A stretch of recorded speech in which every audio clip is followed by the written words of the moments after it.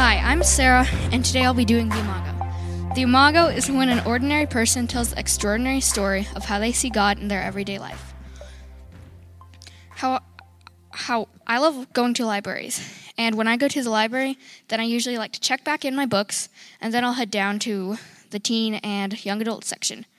And then I'll walk up and down the aisles and look for books. My favorite types of books, I guess, are fantasy and science fiction. I like them just because they're so different from normal life and they're just exciting and stuff, I guess. So my routine for choosing books is when I walk up and down the aisles, then I'll look for a book that looks like it has a good title. And then if it has a good title, then I'll pull it off the shelf.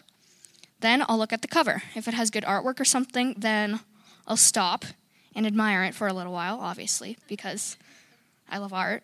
And then I'll open the book and read the inside cover. If it looks like it's a good inside cover, then I'll put the book in my bag. But the problem is, most books don't meet all those three expectations. And when they don't meet all those three expectations for me, then I probably won't read them. And that makes it really hard for me to find books.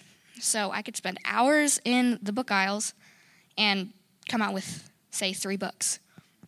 But what I should only care about the books is the inside of them and how they are on the inside. And God doesn't care about what we look like on the outside. All he cares about is what we look like on the inside. So don't go to church worrying that you don't look nice enough or something, because God's not going to care if you're wearing your best dress or your best jewelry or something. All he cares about is if you really listen to the sermon or if you really sing the songs. And that's how I saw God in a library.